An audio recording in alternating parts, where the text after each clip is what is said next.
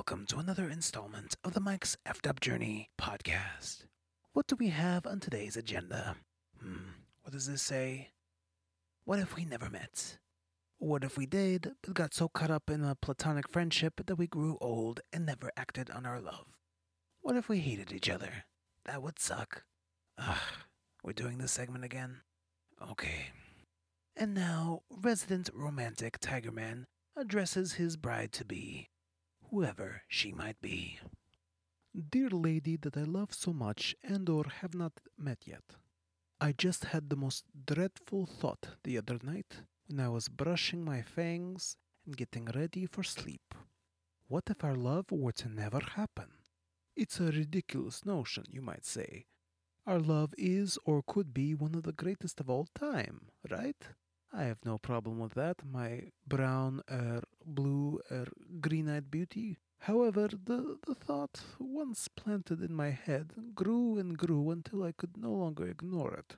Here are some of the scenarios I saw where our love might be thwarted by the cruel hands of fate and society, preventing you from being the first of my many non-simultaneous wives. Scenario number 1. We never meet.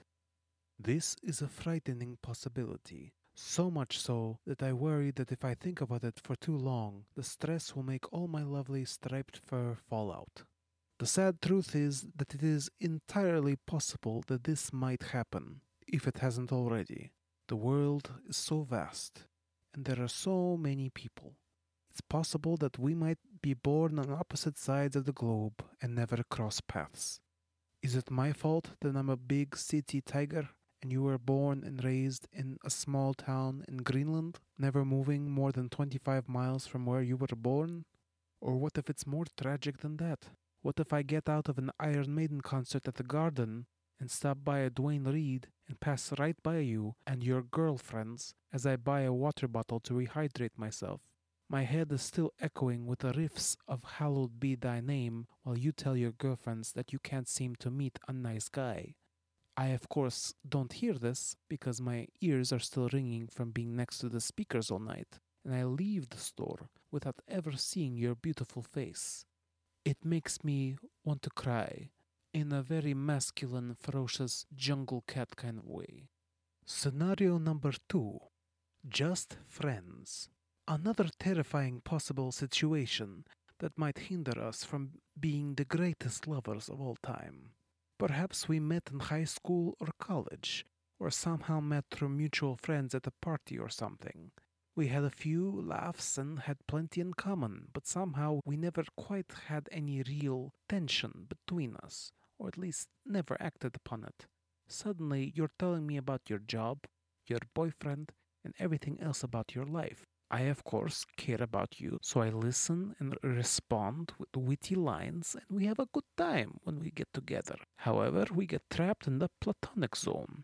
I never get to know the taste of your presumably sweet lips. Que tragedia. Imagine if someone you cared deeply about thought you were invisible. Makes me want to write a mournful bass solo. Of course, they won't let me put it on the album. The fools. Scenario number 3. Mortal enemies. Now this possibility almost made me take a razor to my throat. No, actually it did not. I was never what kids might call emo. Yeah, right. Could you imagine how dreadful this would be? Imagine we work together or perhaps have rival bands. We never take the time to get to know one another. Bad blood happens to build up through our competition with one another. Somehow rumors start that I called you a cold-hearted witch with no soul. In turn, you start accusing me of using bass samples on the record, and that I couldn't play a single note in the right key if I wanted to. This all escalates until we start leaving flaming bags of excrement on each other's porches, and pull other pranks in an ever-escalating rivalry until eventually one of us is gunned down and then months later the other is as well, in retaliation. Both cases remain unsolved and people wish we had never gotten caught up in such an antagonistic relationship. If we had only taken the time to know each other, we could have realized just how right we are for one another. but it was too late. Ugh. These are just a few examples of what could prevent us from making Sweet Love by Starlight with Al Green playing on the 8-track tape. Ugh, my fragile feline heart. My gruff tiger exterior conceals the heart of... Oh, never mind. I must go express myself through my bass. Stay gorgeous, you lovely lady, whoever you are. Sincerely, your first husband, Tigerman. Tigerman is a self-taught bass player, as well as a 6-foot-tall, anthropomorphic tiger creature. He spends all the time he isn't playing music talking about his future wives. So far, he has had no girlfriends. Maybe it's the sharp fangs and claws that turn them off. Or maybe it's just the fact that he's a bass player.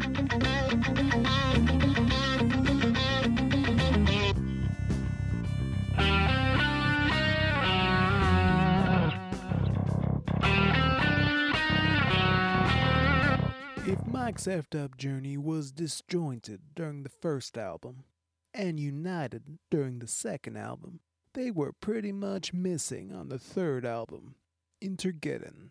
A careful listen to the band's third consecutive concept album will reveal its lack of bass and drums, with only an occasional use of acoustic guitar. In a way, it's the band's version of And Justice for All, but with even less bass. After the noisy mess that was the Walrus Chronicles, Gmod got bombarded with complaints from everyone within shouting distance of the band's recording studio. In a desperate attempt to avoid an angry mob, the wily producer enrolled the band in a poetry workshop for a few weeks. The result? MFUJ's best lyrics with a severe lack of rock.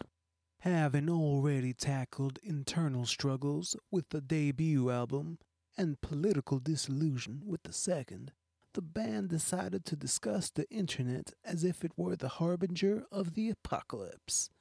Logging On opens the album with an enthusiastic vocal from Slate, inviting the listener to join the internet with the same fervency one would have when joining a cult. No more. It's the internet for sure. We're logging on with a big fat broadband cable. We're logging on. Browsers on the desktop, not a table. We're logging on. We can go anywhere without leaving our comfort chair. We're logging on. We're logging on.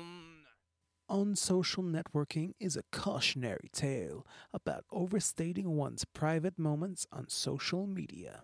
Hey now, check it out. Photos on my ethereal wall. My crazy drunk friends. Why don't you give them a call? But I bet their bosses won't appreciate seeing this debauchery they sure will hate. Exhibitionism at its finest. What kind of friendships can this foster when hundreds of names are just a roster?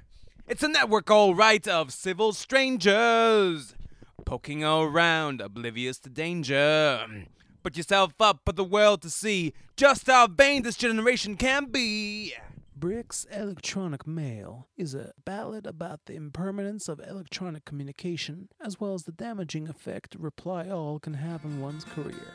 Lay down your pen and pencils so that your fingers do your writing. Your anatomy feels when you're there so much room on the widescreen. Letters are expendable, thoughts are secondary to speed. The message need not waste time with irrelevant emotions. The shadow-penned Spam is a spoken word poem that gets more menacing as the innocuous authors from internet spam emails become self-aware and seek to harm the user. You feel insecure about your appearance? Free ringtones when you subscribe for a small fee. Goodbye, yellow teeth. Want to lose weight fast and easy? Find love. Big-headed. For rent. The new websites of misery to you. Let's have fun destroying you. Do you want? Do you need? We will find you, and when we do, we will have fun tearing you into pieces. This transitions into Slate's acoustic jam, Virus, about, well, viruses. You have been infected!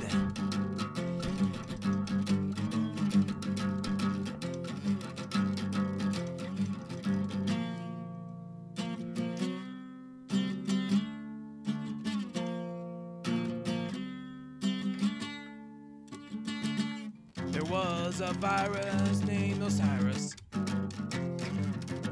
that surprised us this past Sunday, while a worm named Germ did burn up the network's way.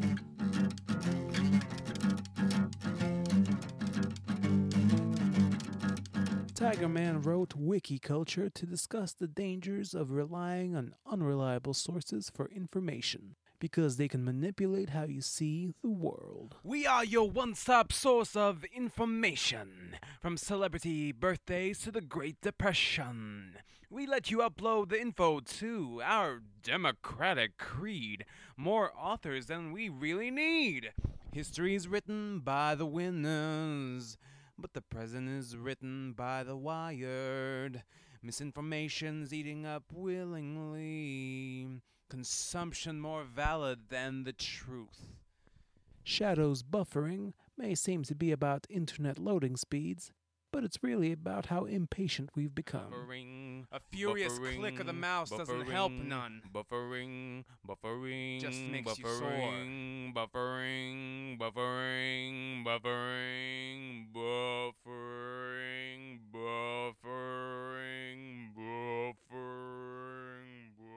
Fishing for Identity is a menacing track penned by Tigerman about how easy one can lose their good name because of a clever hacker. Gotcha! I'm the new you! Your name, your soul, your credit cards, and you ain't got no clue. I'm the thief you never see. I only take what belongs to me. All these identities are now mine. My digital manifest destiny. All Alone is the heart of the album. It strips away the humor of previous songs and gets to the alienation the internet can create as one becomes isolated while sitting in front of a screen all day instead of interacting with other people. Clickety-clack of plastic keys. Cubicles, dorm rooms, basements. Tapping away, clicking and dragging. Connected to a world wide web. And yet never been more alone. Eyes straining, muscles atrophying, vocal cords rusting. I want to see my friends again. I want to hug my family, but they are so far away. I haven't seen them in so long.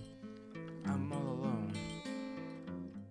This gives way to Prawn Song, which is about all the dark impulses one can indulge online and become desensitized, in a truly apocalyptic sense, as everyone becomes so physically debilitated from seeking pleasure online that the world collapses, resulting in Armageddon. Or, in this case, Intergeddon. One can only imagine, if some truly talented musician added music to the vocals, what the results could be. Oh well. Thanks for listening to the Mike's Effed Up Journey podcast. Bye-bye.